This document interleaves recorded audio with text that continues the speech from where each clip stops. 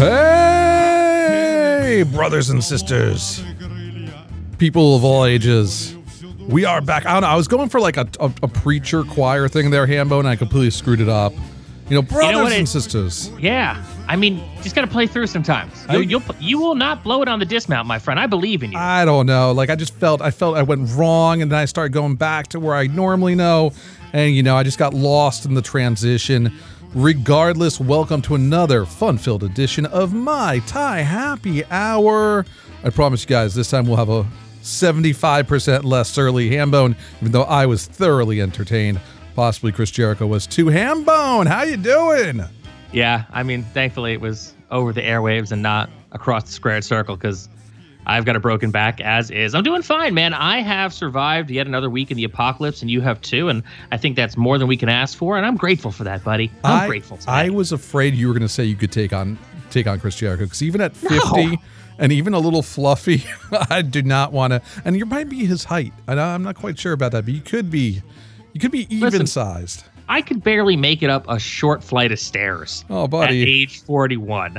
I'm not taking my... Listen, a high curb could kill me. Let's not push our fate, push luck, and tempt fate. I gotta give props to Uplift Desk. They're the Rise Sit Stand electronic desk I invested in a couple months back. After getting that and getting a I got one of those back things, the mold with your back. It's kind of got like the cushion, like how some mattresses have. Yeah. Yeah, I got one of those for the back of my chair. I have not had back issues since I invested in both of those. So great investment. And if anyone's having back problems, a lot of us haven't been work from home for all our lives. We don't know what it's like to sit in not work appropriate desk situations or sitting situations. So I don't know. I hope everybody out there is, being good. Ergonomics. That's the word I'm going for. Ergonomics. Anyway, yes. my back does not hurt as much anymore, but I have gained 8 pounds since this started. Hambone. What do we have in store for the kids this week? So this week, we have an action-packed show. This week, I feel like things actually came out for once during the apocalypse. So we are going to kick it off with what everybody's talking about. We're going to talk about Lovecraft Country, which just dropped on HBO. Showtime did it again with another great rock and roll documentary, this time on the Go-Go's. We've definitely got some thoughts on that. In music this week, we have a split. Frank Turner and NoFX, West Coast versus Wessex. I have got a lot of thoughts and feelings on this one. And finally, I'm going to wrap it up. Netflix just dropped another big budget movie called Project Power. We're going to talk about that a little bit. I am so excited, but the most important thing I need right now is a cocktail. I have been so desperate for good cocktails. I literally have just been slamming back the little bottle. I'm working my way through my collection of little airplane bottles of rum. Those mixed with pineapple and mango Tropicana. I've just been one part of those, fill out the rest of the solo cup with pineapple mango. That has been what I've been doing lately. But listen, anyway, buddy, you got to do what you got to do to live your best life. I found this crazy cocktail on cocktailvultures.wordpress.com. It's called the Call of Cthulhu cocktail. Now, the garnish for this, you're going to need a kiwi, and you're going to need to keep the zest of your lime. So that's going to be very important. You want to zest your lime and zest it in a way like you'd peel an orange before you end up squeezing that lime juice out. So this is going to be a blended cocktail. 1 ounce of Kraken rum.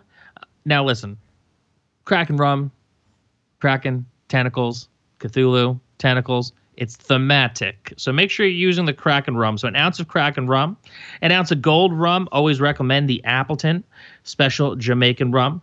1 ounce of Lemon Heart 151 Demerara rum, which, I just want to say, because I am over a year sober at this point. So the ship for me has sailed with drinking the Lemon Heart 151. But guys, you couldn't have got it to the East Coast sooner. That's all I'm saying. You missed out.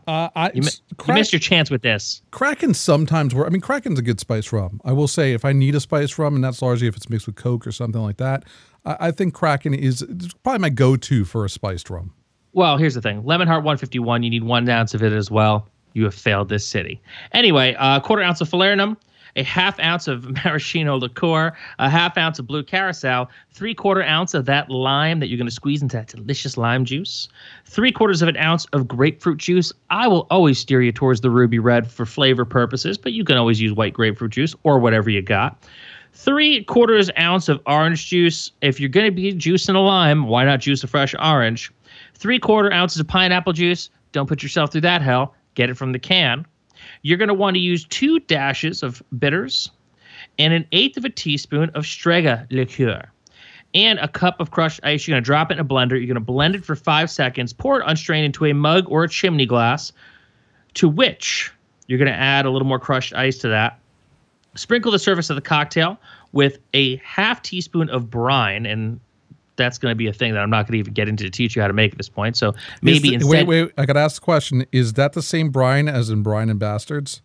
It's a very different brine. I was going to get them for gimmick infringement, but I would just say make your life simple. Just rim it with salt like you would a margarita. And then you are going to take the kiwi, or actually take a slice of star fruit, cut it into the shape of a star, put it on a big old stick, and make tentacles carved from the lime shell. The Call of Cthulhu cocktail. I just taught you how to make it. Go have fun with it. Yeah, I am. I'm in for this. I'm ready for this. But I'm also. Look, I went into this series cold. I knew, look, it was called Lovecraft Country. I figured it would be something that involved Lovecraft. The famous horror writer from the late 1800s, early 1900s. I just did not know what to expect because I knew this show was going to take place in the 1950s.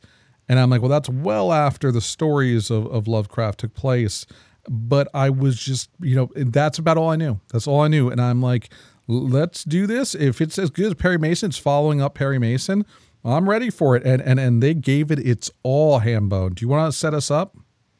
So first off, I would be shocked if y'all didn't know H.P. Lovecraft was an absolute racist and an anti-Semite.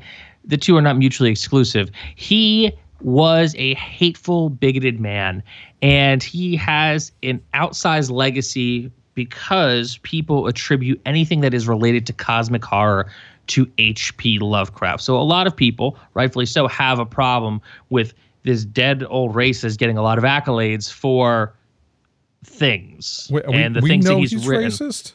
Oh, yeah. Listen, this is all I'm going to say. And there are words that we cannot, should not, and will not ever use on this program. Words that he named his cat. And if you Google what was the name of H.P. Lovecraft cat, there is no doubt that this dude was not a nice person. So, there has been a lot of work done. There's been a lot of, I would say, progress made in the communities that support things like cosmic horror too. You can't, in so many ways, distance yourself from the person who essentially created the genre, even though many have done it better after him. However, you can recognize the inherent racism of the works that he has done, and then just, it's the salad bar. You take the parts you want and you kind of go the direction you're going to go with it. So, Lovecraft, to say H.P. Lovecraft was problematic is an understatement. And that said, a lot of people have been taking the ideas from Lovecraft and things that he's in his works and have brought them into the world that we live in now, where, we're not going to write those problematic stories anymore. We're not going to, treat people the way that he would have treated people as lesser in his stories. And in turn, create some pretty neat stuff like Lovecraft Country. Lovecraft Country is the story of a young African-American who's traveling across the United States in the 1950s in search of his missing father. And now he is doing it with his uncle, who is a man who writes a travel journal for other African-Americans so they know where not to go in the United States, places where, they won't be welcome, places where there would be sundown towns, and sundown towns, you find out in this episode, the episode is actually called Sundown, which is the premiere, is a town where after the sundown, the cops would pretty much do what they want, including killing African Americans. So it's like a real bad scene. So this guy's travel journal is a way to be like, oh, like in the early 2000s, we had like tour guides for bands and tourists. Be like, yeah, you don't want to play that town. You especially don't want to play that venue because you might have some trouble. So this is like the green room. Kind of like the green room. Exactly. You don't want to end up in the green room, that kind of green room anyway. So that's kind of where the adventure starts. Now, the main character, I mean, this whole fucking thing is amazing. His name's Atticus Freeman. He is a science fiction and pulp junkie. Pulp detective kind of stories, pulp sci-fi.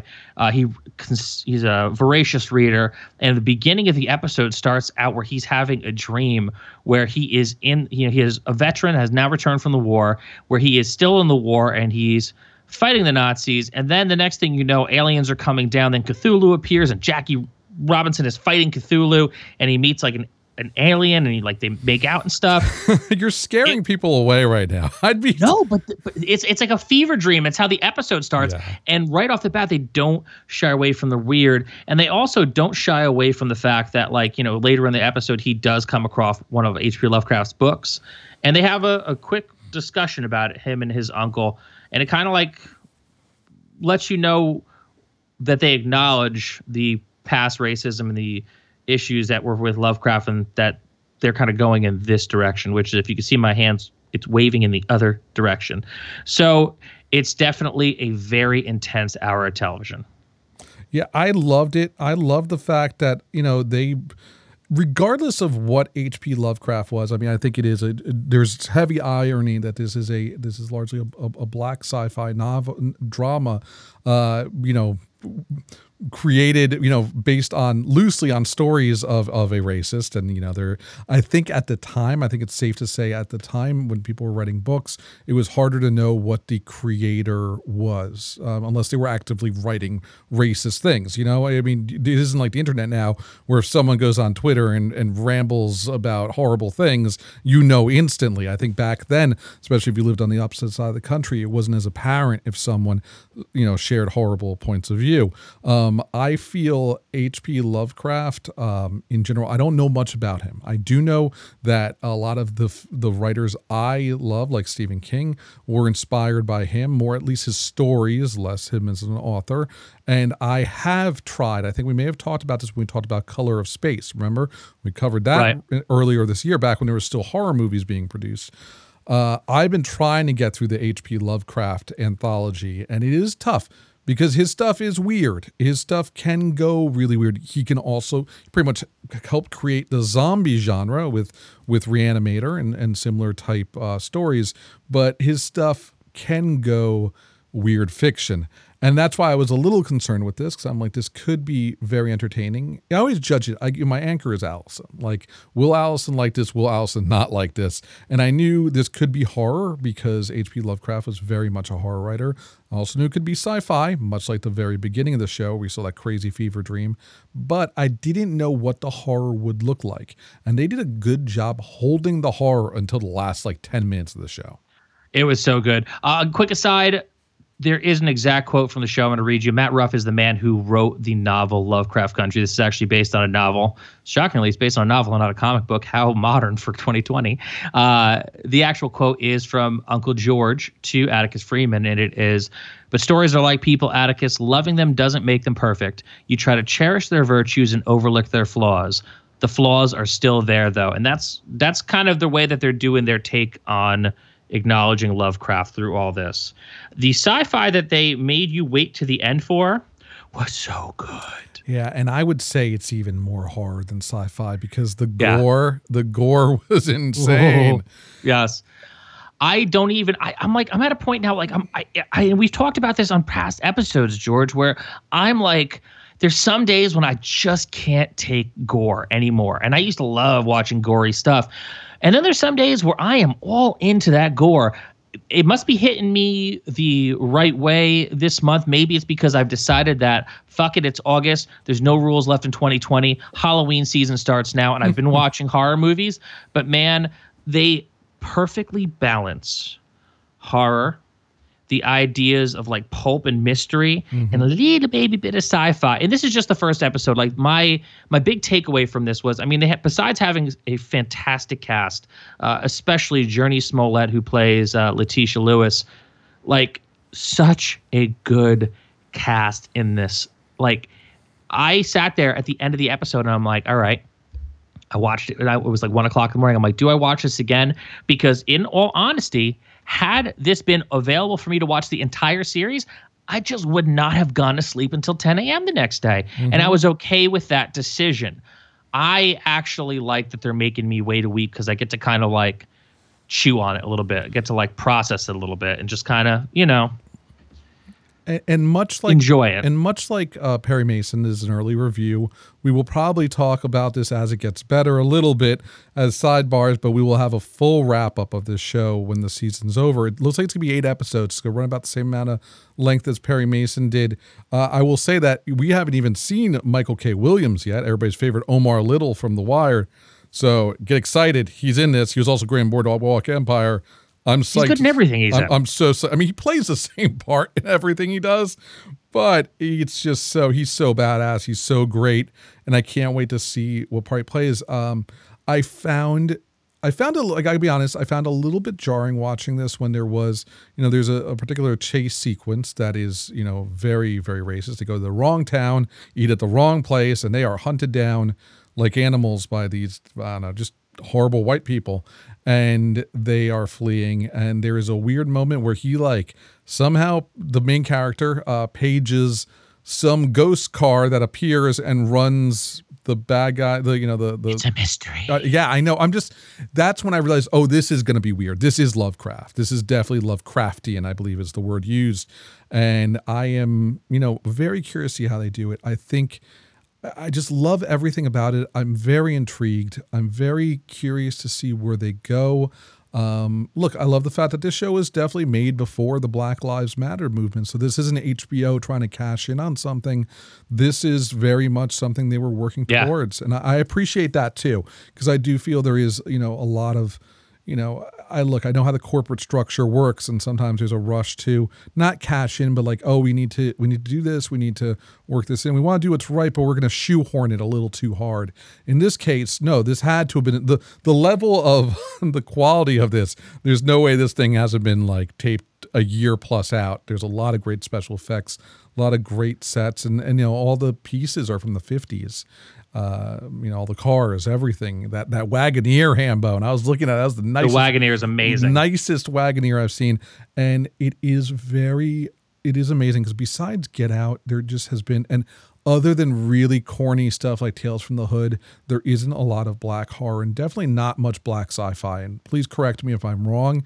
I know you're a lot more into sci-fi than I am, but there really isn't black sci-fi out there. No, not like this, not on this level. The book Lovecraft Country came out in 2016, so this has been in development for a little bit. The book was big. People are really psyched on this, so this is not something that he just pulled out of thin air. I can't promise that everyone will like this show because, to be completely honest with you, there are a lot of themes that are a little all over the place. What I can guarantee is that if you at least watch this episode, that car chase scene will have your heart in your throat the entire time. It is one of the best paced, most harrowing car chase scenes I've ever seen watching movies since I was a small child. So if you only watch one episode, don't let the beginning put you off because it's so weird. Trust me when I say that car chase scene is worth it. It's kind of like when we watched that one shot fight scene in Daredevil, or that one long scene in The Haunting at Hill House where the camera just goes and doesn't stop and doesn't break. It does break in this because obviously it's a car chase. They do have to go back and forth, but that harrowing feeling, that really ominous feeling that you have in your chest when you're watching something like that, where it just keeps going and going and going. It is definitely worth the watch just for that experience. Agreed. Definitely worth checking out. Yes, not for everyone. If you don't like horror, there's definitely a lot of gore in this. And if you don't love sci-fi, it's a little weird. And H.P. Lovecraft was weird. So But ignoring all that, great acting, interesting story, engaging. It moves very quickly. The only thing I couldn't figure out, and maybe I missed it, neither me or Allison caught it. How did the lady, get into the car? Like, how did she get latched in with them? I don't remember the line or the scene where she's like, "Oh, I'm gonna follow you guys along." I missed that. So you didn't actually. Her sister was like, "You can stay here for 2 days. You got to figure something out." When she got back to Chicago, when Letty got back to Chicago. And so they didn't really address it. She kind of like went home that night and had to figure something out. And she came back the next day and they were like, "Oh, she's actually going to join you." Like a deal was worked out. And it was kind of very off camera, but it really doesn't. It was weird. Affect the story. I found it a little strange. I was like, how did she end up just joining up with them to go on a cross country adventure? Well, she said she said, like, you know, it was mentioned. The brother was mentioned. The brother that she ended up going to the house at the end of the car chase. Like, it was mentioned that, you know, maybe you should go stay with him. And then it was just decided that she was going to go with the family. I mean, it does not really affect the story, but I get how it's easy to miss. It was a little bit. I blinked and it happened. I'm like, what is going on? Anyway, Lovecraft Country. It's on HBO Max right now. Definitely check it out. I mean, I don't know. I don't want to see DC die, but if the money's going to more stuff like this, I'm not complaining too much either. Just saying. Let's call in our buddy Josh Goldfarb. Our next segment's gonna be about the Go-Go's, the new Go-Go documentary, and I feel like he is the quintessential Go-Go's fan. He may or may not have also slept with Belinda Carlisle. So I don't think that's true. Let's call him up. I mean, I wish for him, but no, I don't think that's true. You silly guy. Hello. Hi, Josh. Welcome to the show. How are you doing, sir? Living that quarantine life, man. Dude, living that quarantine life. That's all. That's what it's all about. That's what I got 5 weeks of vacation to kill, and I don't even know how to go about doing it. It's been weeks, Josh. We finally have a new setup where we can do. We have a soundboard that actually does calls. So with double calls. Like the whole problem was double calls because we have Hambone's remote and you're remote, and I'm sitting here in the basement. That just is disgusting because I have no reason to clean it anymore because no one comes over for wrestling. But, you know, pride. Pride's a good reason. Dude, pride doesn't mean shit when it comes to cleaning. Pride. Eat me. Wow. But we are doing a segment on the Go-Go's. We all took your recommendation. We watched the Go-Go's documentary. I think it's We Got the Beat. If not, it should be called We Got the Beat. It's just called the Go-Go's I think movie. it honestly I swear it might be called just like the Go-Go's documentary. I don't even know what it's called. God damn it. It should be called We Got the Beat. Regardless. It might be. Regardless. Great documentary on Showtime. We have raved about Showtime documentaries on here. Josh, if you're cleaning, please stop cleaning. We hear you putting away your dishes. I'm literally just finishing up now. I am done. That's good, because I will call you out like I do. I don't know, maybe Matt Giaquinto. I do that occasionally. Anywho, the Go-Go's, you, as long as I can remember, going to your house as a young kid, you always had a Belinda Carlisle framed autographed photo on your wall that just said, "Josh, dear God, it's big. I love you, Belinda Carlisle." George. And I was so amazed by that I figured you would be the perfect person because clearly you know things. You had access to the Go-Go's we did not have. I mean, why would you talk about his goiter like that? She did, not me. She was very mean. Yeah, it was hurtful. But anyway, how did you ever get to meet the Go-Go's? I didn't. I got to see them twice. So I'm very happy about that. Go ahead. Just saying. So I got to see them twice. I was very excited about that. One was like because my sister won like a radio call-in thing to see them at like a club in New York in like, I don't know, like 99. And then I saw them in Central Park. And they were great. They're amazing live. And then I did not get to meet the Go-Go's, but I did get to see Belinda Carlisle at BB King's in Times Square, rest in power, where I got to meet Belinda Carlisle backstage and had her sign my Stiff Records We Got the Beat 45, at which point she said, "I don't have one of these." And my response was, "I own two." And that was a very awkward look that I got. And then you gave it to her in exchange for... her autograph. Yeah. No, I wasn't even that slick, man. I was starstruck. This is, I mean, you had the same experience with Dee Dee Ramone once, right? Too, didn't you? Like pull out one of his rap 7 inches? Yes, Josh gets awkward on his crushes. Yes. Yeah, I also met Dee Dee Ramone at a signing, and I gave him a Dee Dee Ramone, the Chinese Dragons 45, and his response once again was, "Where did you get this? I don't even have one." And then called his girlfriend over to look at it, and it's not a good album. It's not good. Josh, it's always a pleasure to have you on. So we both watched this documentary last night. I thoroughly enjoyed it, at least, 90% of it, until they clearly did what everybody else does, and Hambone will get into it later. We'll gloss over the last 20 years of her career and mostly focus on our origin story. But I gotta say, I knew very little about the Go-Go's. I always used to confuse them with the Runaways because I'm a horrible person like that.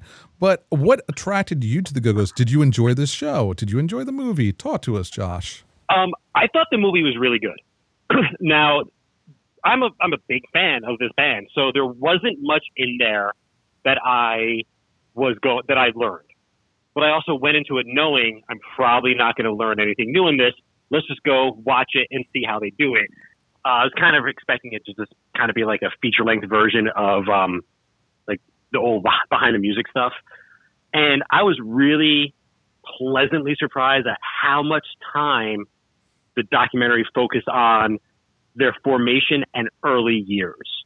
Like 50% of the documentary is before they even become popular. Mm-hmm. And I think that's really rare for music documentaries to deal with, although Showtime definitely does it well. So it was great to see that, they were part of the punk scene in LA briefly, but really were just kind of punk adjacent and took the style of that and just turned it into this perfect pop album, and I thought the time that they spent on that and the how they didn't rush all that, I thought was wonderful. No. And then, it got kind of money gets involved and they don't like each other, but like every other. Yeah. I mean, every other behind the music. I will tell you this. So I did not know much about the Go-Go's. I actually listened to their first album today for the first time in its entirety because of the documentary.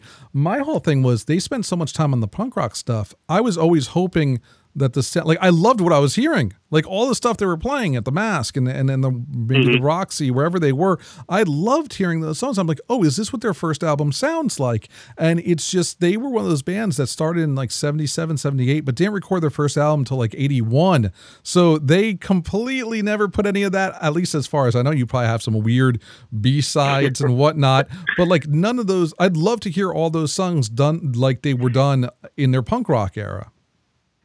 Right. Well, I do disagree with you, but I understand what you're saying. Their first album, the music is super up-tempo and poppy and happy sounding, and that really disguises kind of like the subtly dark undertone of the album.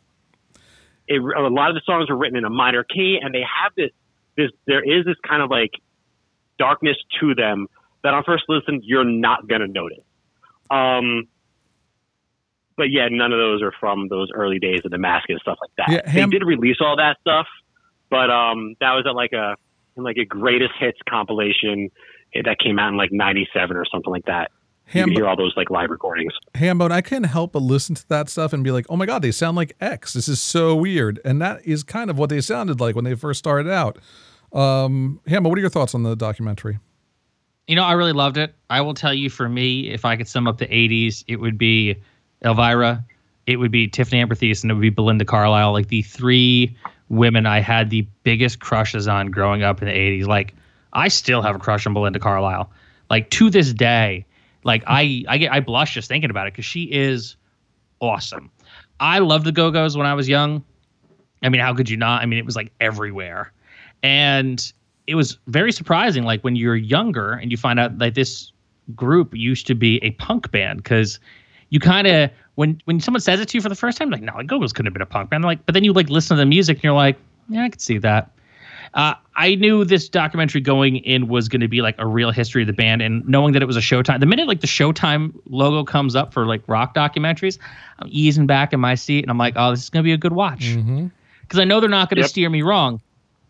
I loved all the early stuff about the formation of the band when they were like a punk band. I love all that like kind of behind the scenes stuff where like, you know, you could see the band coming up and kind of really coming into their own as the first like really majorly successful all female rock band. Like they've never been top. In the end of the movie, you find out they've sold like 7 million records worldwide, and they're the first all-girl band to write their own songs, play their own instruments, making it to number one. It's never been replicated. It's never been duplicated. And the fact that they didn't have someone like Kim Foley behind them, like the Runaways did, kind of pulling the strings behind the scenes, like it really is a testament to the band as a whole. So I love the movie. They threw some shade at the Runaways. There was no way you could ignore that. Well, yeah, 100%. Because if you are the real deal, and not taking anything away from the Runaways, but there is a difference between a legitimate all-girl band writing their own songs, playing their own instruments, and working their way up the chart. Like they even had a woman as a manager. Like it wasn't like Kim Foley probably doing some shady stuff to a bunch of teen girls behind the scenes and kind of exploiting them to get whatever he needs to get out of it. Yes, we got Joan Jett out of the deal. Yes, we got Lita Ford out of the deal. But like, it could not have been all above board. Anyway, the documentary is great. The music, it's always good too when you're watching a documentary for a band that you enjoy, and especially a band that you know has really good songs, because the background and the soundtrack of this is stellar. Now, all of that being said, they do a great job of building up the story from like, you know, ex-members of the band and the direction the band took, to Charlotte Caffey's heroin addiction, Gina Shock needing work done on her heart, like really building up to the point where the band was going to break up, and then the band does break up. And then you start to hear a little bit about like Belinda Carlisle's solo and what she did after, and what the other women in the band have done after. However, I'm watching this and it's going great. I'm like, oh man, this is great. And then I remember it's like only like an hour and 40 minutes and I have to use the bathroom. So I hit pause.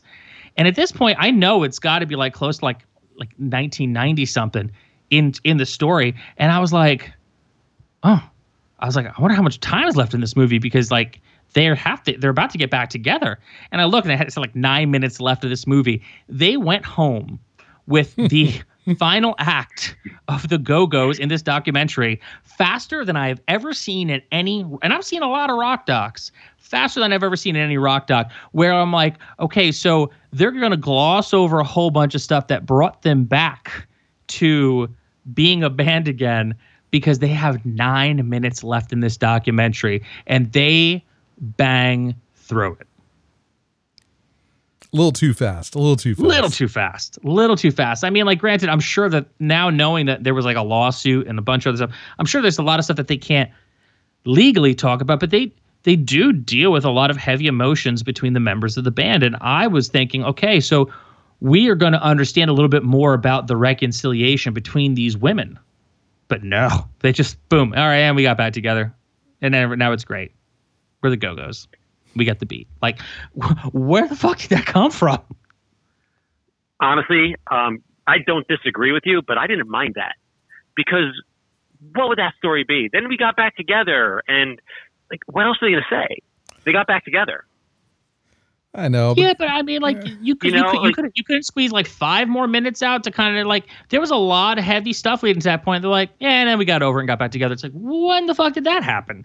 Like, how does that happen? Yeah. I mean, look how much work it took to get the Misfits and even in the same room together. What was it? What was the recording process like for God Save the Go-Go's? I think that was the name of that album. Yes. Yeah. If you guys had this much trouble with who was writing who and who was getting paid for what, was this one any different? Like, who was involved? And I did want to hear a little bit more. I also do have 100, like my hour and a half hard stop is usually pretty good for documentaries, except for Showtime, which I always feel like I want more. It was kind of like the Beastie Boys documentary was the same way. Now that was a stand-up spoken word, like it was, kind of it was almost like they performed it on stage, but I felt like they glossed over the last 2 albums on that too. It was like, come on. I mean, I know a lot of your, like, look, I guess I do not, if I'm watching a documentary about Bad Religion and the book comes out today, I can't wait to listen to it, or whatever means I read it, because I'm not in a car for 2 hours every day anymore.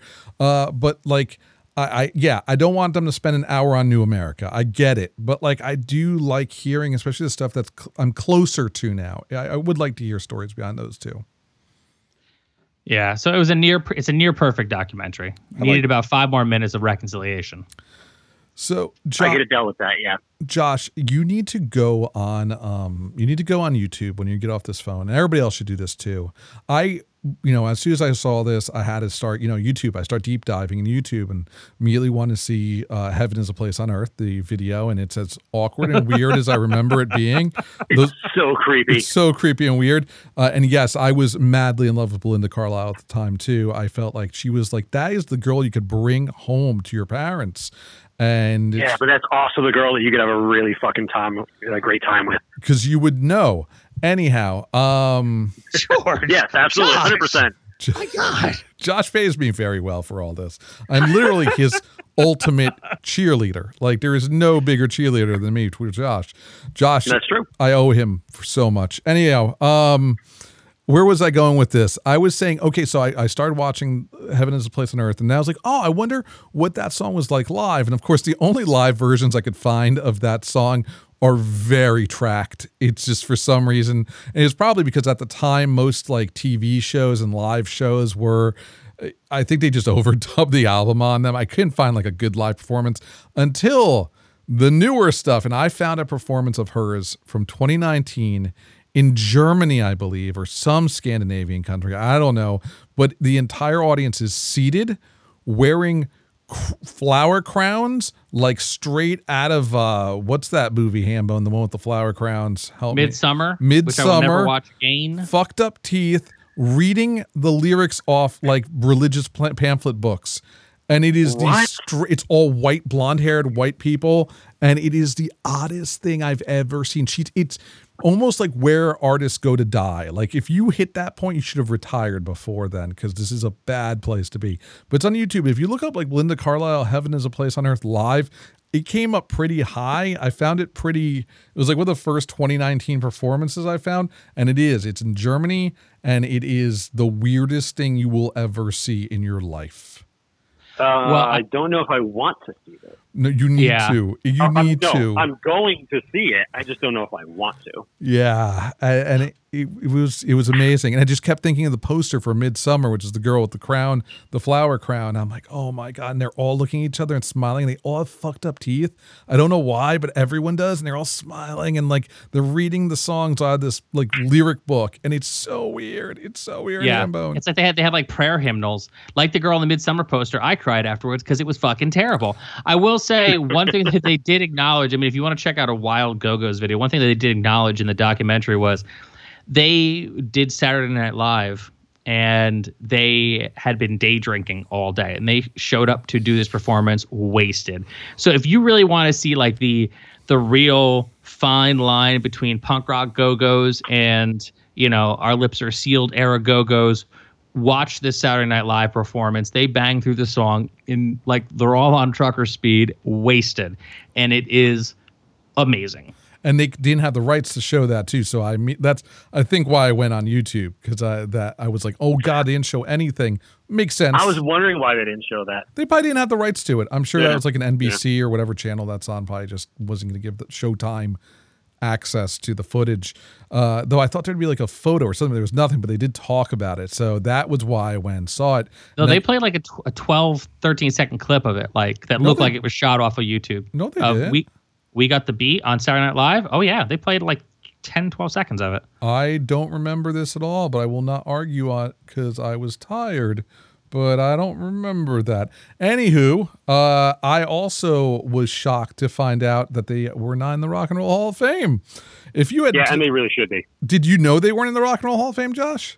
Yeah, I did know that, and that's ridiculous. For that first album alone, they really should. For their accomplishment being the first and only all-girl band who wrote all their own songs and went to number one. No other band has done that. And they've had consistent singles afterwards too. I mean, it's not like they just had 3 successful albums. Yeah, That's more than most bands. Yeah, and hugely influential. They hit all the right things. I mean, they kind of alluded to it in the movie is because they pissed off Jan at Rolling Stone, who pretty much runs the Rock and Roll Hall of Fame. Who knows? But that was a little bit shocking. So everybody out there, the Go-Go's are ever nominated, go vote. Even though that doesn't mean anything either, because we saw what happened to Dave Matthews this year. So there's that. They couldn't make it in because they had to make room for Shaka Khan a second time. Yep. Third time. That was their third time. Yeah. Oh my God. Yep. So there's that. Anyway, Josh, we thank you as always for joining the show. Let us know if you ever want to come on again. God knows we're always stretched for topics because that's the world. Because we're going to run out of movies. We're going to run out of movies very soon. Hey, this is a good week. A lot of stuff came out this week, but this is like the exception. Our not the rule. horror episode for Halloween is going to be 3 movies. I am making a list. It's going to be fine. No, you can't. You can't reach back. We've already done the top movies of all time. Like we have nothing. It's literally, it's the Invisible Man. It is that movie we just saw, The Host, and I can't even remember anything. A lot of stuff. Actually, I'm going to give a little homework to our listeners out there. Can I give a little homework? Do you guys mind? Go ahead. So, in the spirit of like actually knowing a little bit ahead of time of what I'm going to watch and what I have watched, next week, one of the things I'm going to talk about is I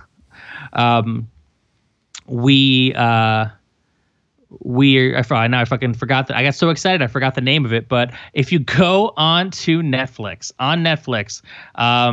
the movie We Summon the Darkness with Alexandra Daddario is awesome. It's about the Satanic Panic. It is 2019. It finally got released. It was talked about, movies don't come out when they're supposed to come out, but finally got released. It is awesome. I watched it today while I was having breakfast, and it is going to be one of my contenders for a solid horror-ish movie for 2020.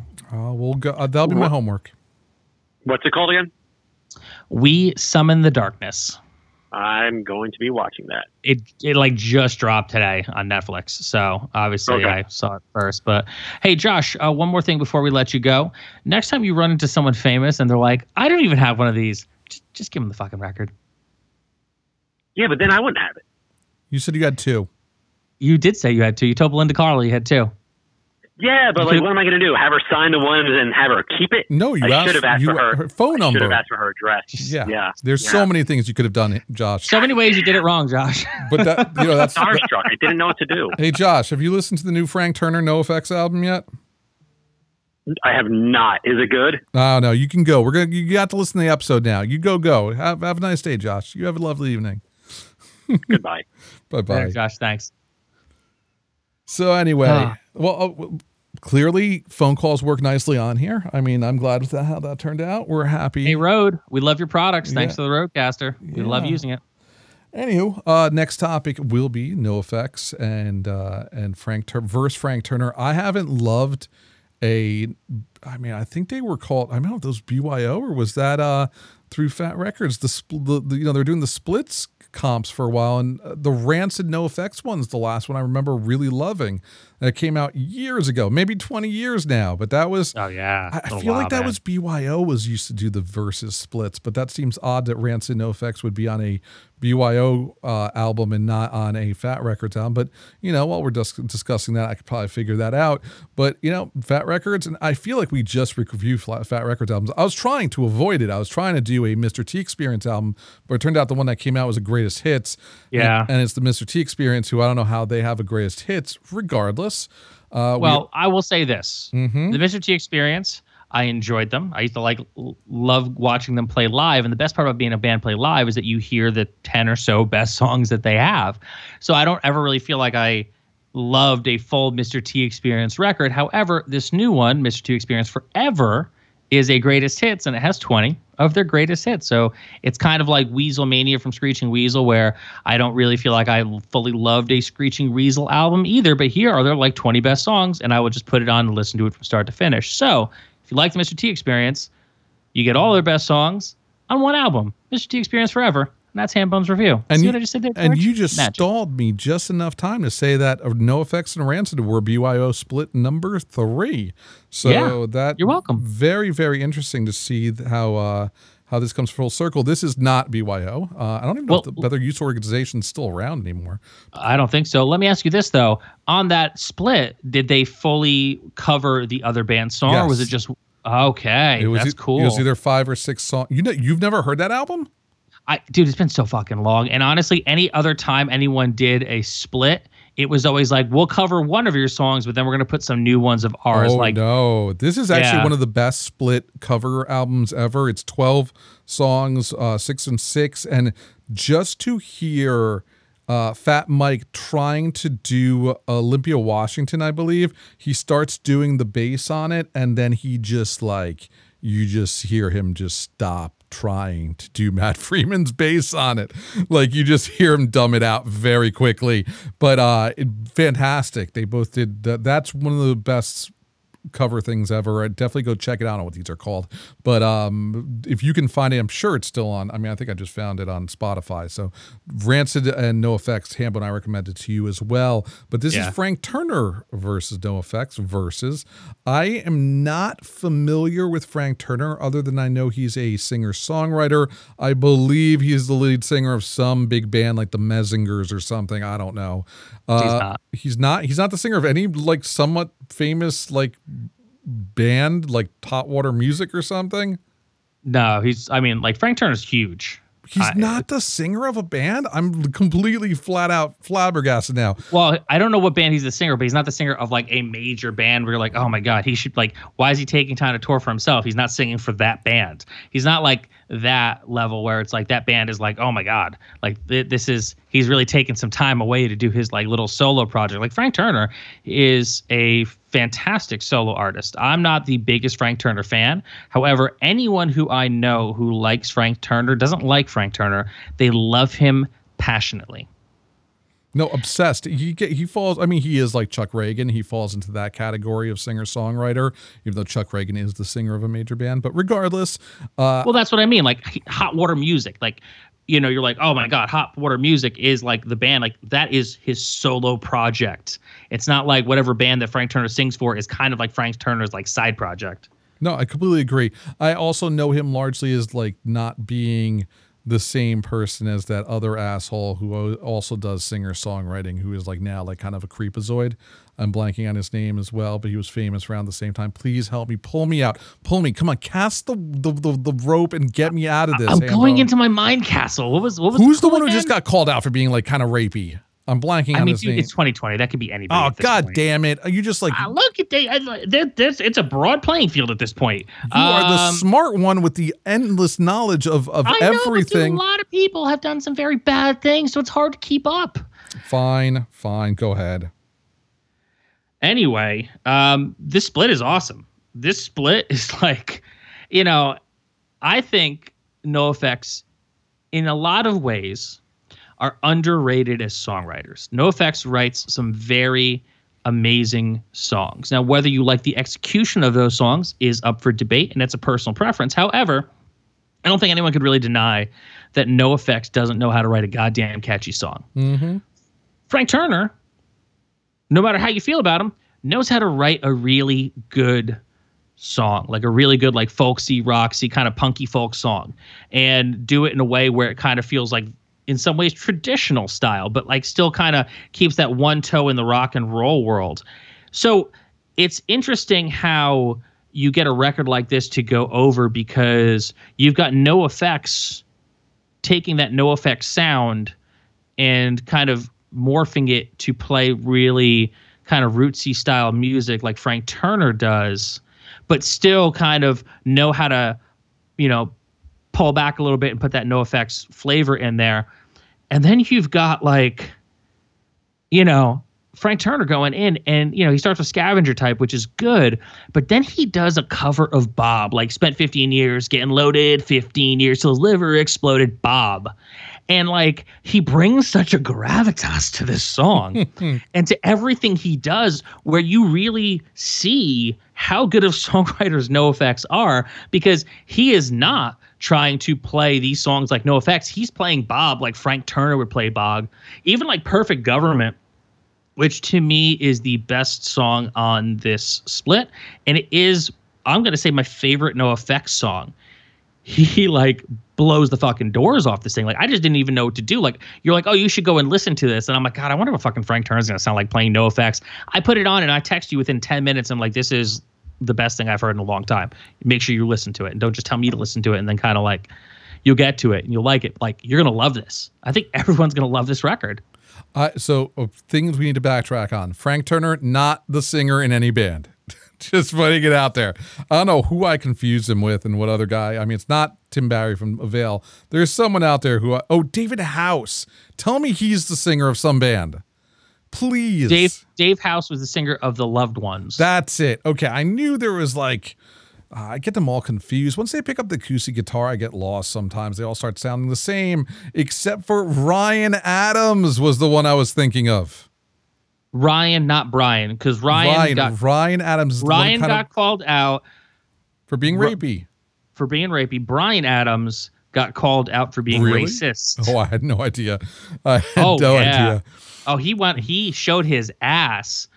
He made like some post about his tour getting canceled and like said some very not nice things about the people who I don't even know. Like he really didn't. Summer of '69 is over. Yeah, over for a little while. I do not track Brian Adams' career. Ryan Adams was the one I was thinking of. It was kind of, I don't know. I think it's rapey. I don't know what to call him, but creepy at the very most. But definitely some weird allusions to his awkward weirdness and mean things he might have done to women. I don't know what I'm talking about. All I can tell you about Hambone is I'm steering it back. I'm steering it anywhere I have to. All I can tell you is that I enjoyed this album. I was looking forward to it. I have heard Frank Turner's songs. I mean, don't get me wrong. I'm not being an idiot here. I just don't know much about him. But there's no way you can be into punk rock, especially dad rock nowadays, and not know people like Frank Turner and Tim Barry and David House. Like, I don't know where I pulled that out of my ass, but I couldn't remember fucking Ryan Adams. But I enjoyed this because, look, Rancid and NoFX, they go together. Like, it's not a weird thing. Like, you could see peanut butter and jelly. Yeah, Pennywise and Bad Religion. I could see it happening. I could see them covering each other's songs. Like, it makes sense. Or was it Pennywise and the Offspring? I think it was Pennywise and the Offspring. Pennywise, I think, opened up on the Smash thing. I remember anymore. Whatever. Those bands all, like, it's not shocking to see them do something like this. Yeah. NoFX of Frank Turner, it's weird. Like, Fat Mike is not the most talented musician, but he's a very catchy songwriter. He's a great punk rocker, but I would never have called him particularly, he doesn't have range. I mean, there's no way around it. The joke about NoFX was, every band on Fat Records sounds like NoFX, and NoFX sounds like NoFX every single time. In this case, they are trying to do something a little bit different. They picked someone completely far removed from what their sound is, and I thought they did a very good job covering his stuff, and I thought he did a very good job taking a new slant on NoFX songs. We're never going to hear a NoFX acoustic album. Can pretty much guarantee it.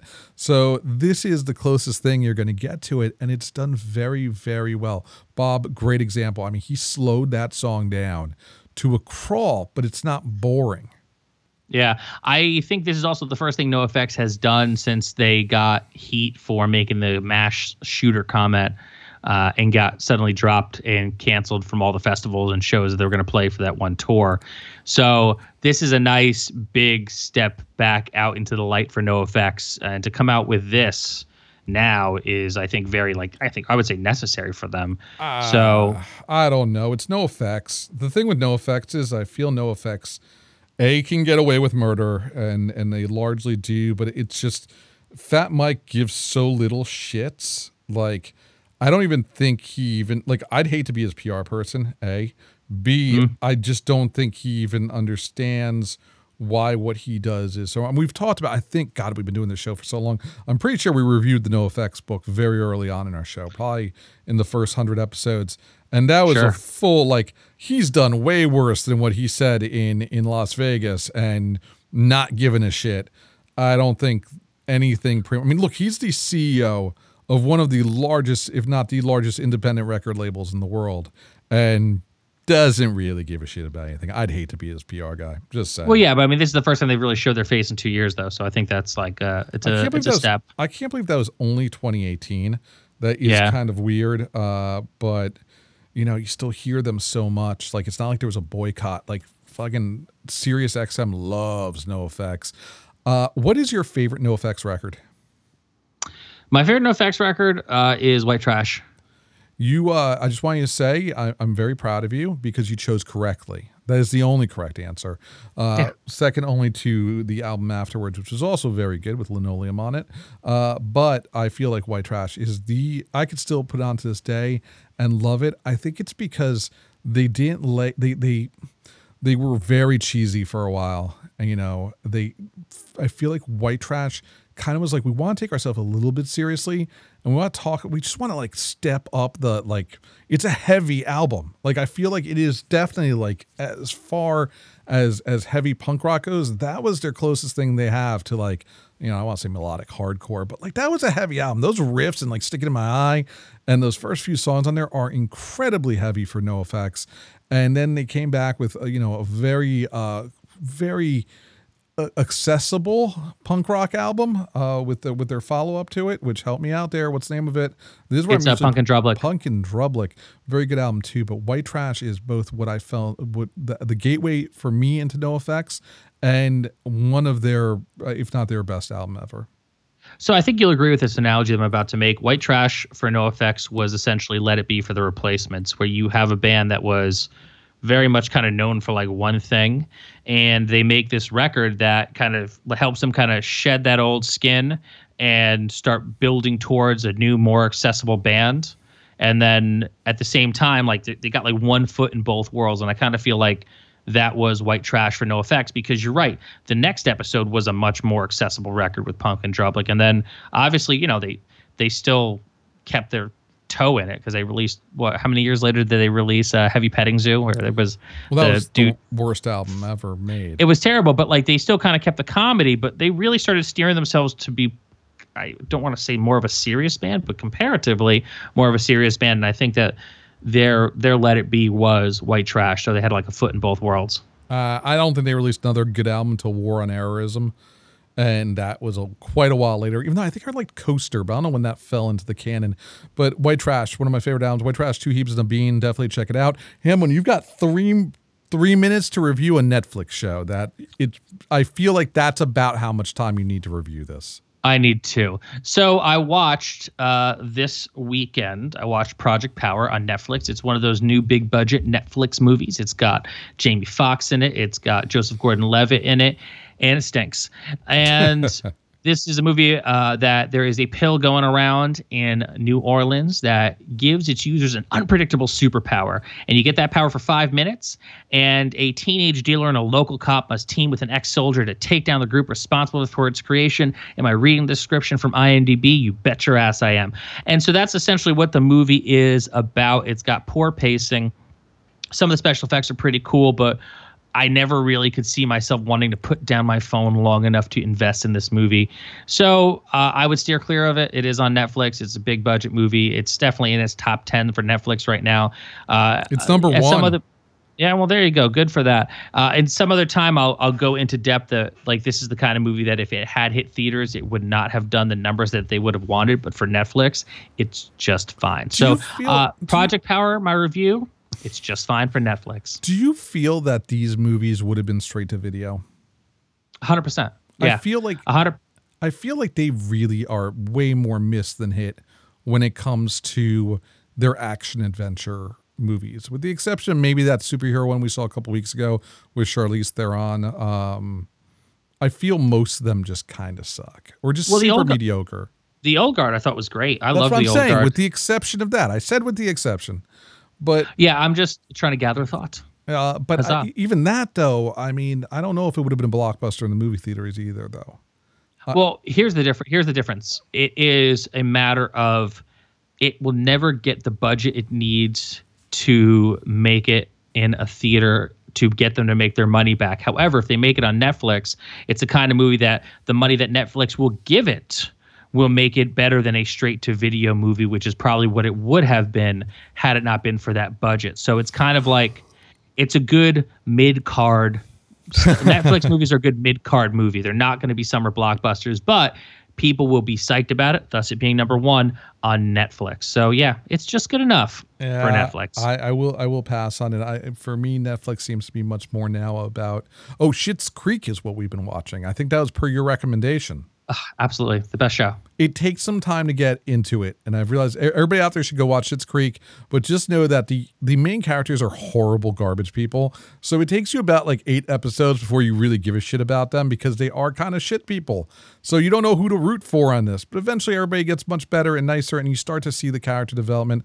Pretend it's Parks and Rec. I mean, that show didn't get good until like season 2. So you're there. You know, they are. It is a show, and at first I wasn't sure if I was going to watch it because I don't like failure porn. I don't like to watch these people and try to root for them to fail, I guess I would say. Yeah. It's like, you know, when people watch Shameless, you're watching it to watch people fail. Schitt's Creek's the exact opposite. Schitt's Creek is you are looking at these garbage people and you get to, over the course of 6 seasons, really watch them become better people and kind of become who like they're meant to be. And you find yourself rooting for them hardcore, and you kind of fall in love with most of the characters. So I cannot say enough wonderful things about Schitt's Creek. It's a fantastic program. Does it end well? Oh yeah. Okay, good. I want to make sure it has a real ending before I continue to invest. It has a real ending for sure. I'm on like episode 11. Also, I'm in the middle of season 6 of Adventure Time and Jesus Hambone. Like, yeah, I know. That show is a really quick question. Was Adventure Time, did they used to drop an episode every week or was it 2 episodes a week? How'd that drop? It was Monday through Friday in the middle of the afternoon, 5 days a week. Really? They would drop? Yeah, I mean, there's hundreds of episodes. Yeah, I know, but it was a weekly cartoon. Very, very interesting. Well, I didn't, because it's comedy, Cartoon Network. I figured it might have been a different strategy. Such a good show. Such a good show. I can't wait to finish it and have like an entire Adventure Time episode. And then when COVID ends, me and you can go get Adventure Time matching tattoos, which is my plan. Oh, yes. 100% yes. Yeah. Let's do that. Lumpy Space Princess for life. Yo, I will totally get a Lumpy Space Princess best friend tattoo with you. So I'm going to get it. I'm going to get it. We're both getting Lumpy Space Princess tattoos. So getting it. You heard it, folks. I don't know what episode it'll be because we don't know when this whole shit show is going to end, but this dumpster fire every year will resolve with George and I getting Lumpy Space Princess best friend tattoos. Best friends forever. So good. So good. Hambone, how can kids reach you? You can find me on the Twitter at Handbreaker. I tweet about board games, I tweet about cute animals, and I tweet about Dungeons and Dragons. You can also find my day-to-day adventures in podcasting and life over at Instagram at John Hambone McGuire. I can't promise that I'm going to post more photos, folks, but I'm trying. George, where can the people find you? You can reach me at GLK Creative on the Twitter, where I mostly talk about tech and wrestling and everything that's exciting in this world of whatever strikes my fancy, usually in the middle of the day. Working from home and Twitter have now become it's a weird new normal for me because now I'm just like, I will just vomit whatever weird thing comes to me during the day. And that's not a bad thing because you know what? People are in the same boat we are. I feel like Twitter is... I am one of those few people in the world who uses Twitter properly, which is not just to see horrible people and things. I am a firm believer in culling your social posts, your social world to just be the world you want to know and the people you just want to deal with. And if you have horrible relatives who are fucking horrible people, just don't friend them. Cull them out. Like, that's the way to go. And it'll make you I don't mean you, Hambone. I mean you as in the listener. Cull your fucking shit show of a friend's network on social, especially if you're like over 40. It just doesn't matter anymore. You're not gonna see half these people. Yeah, I deleted my Facebook. Never been happier. Yeah, but you should never let it get to the point where you need to delete it. The shitty people should never be part of it to begin with. Cull your life, and then again, you not being Hambone, you be everybody. Instagram, you can find me at GLK Creative. I'm trying to do Tiki, Rock and Roll, and Gabe. That's about where I'm at right there. But I've been doing more and more videos. I got the footage of me interviewing Tony Hawk, Hambone. I think that might go. Oh, yeah. I got it. You can finally see it. I got it this morning, and I made a little video. I'll probably post that up tomorrow.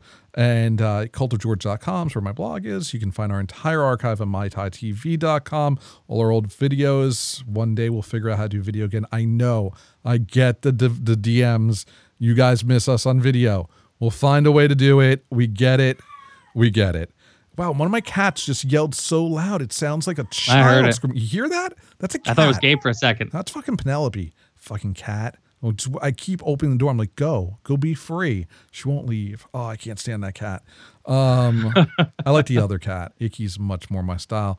What did I say? Rate, review, subscribe. We love all of you. If you have ideas for episodes or thoughts or segments or want to hear what we think about things, please let us know. Again, DM, email, whatever you want to do. Hambone, take us out. Everybody remember, wear a mask, be nice, aloha.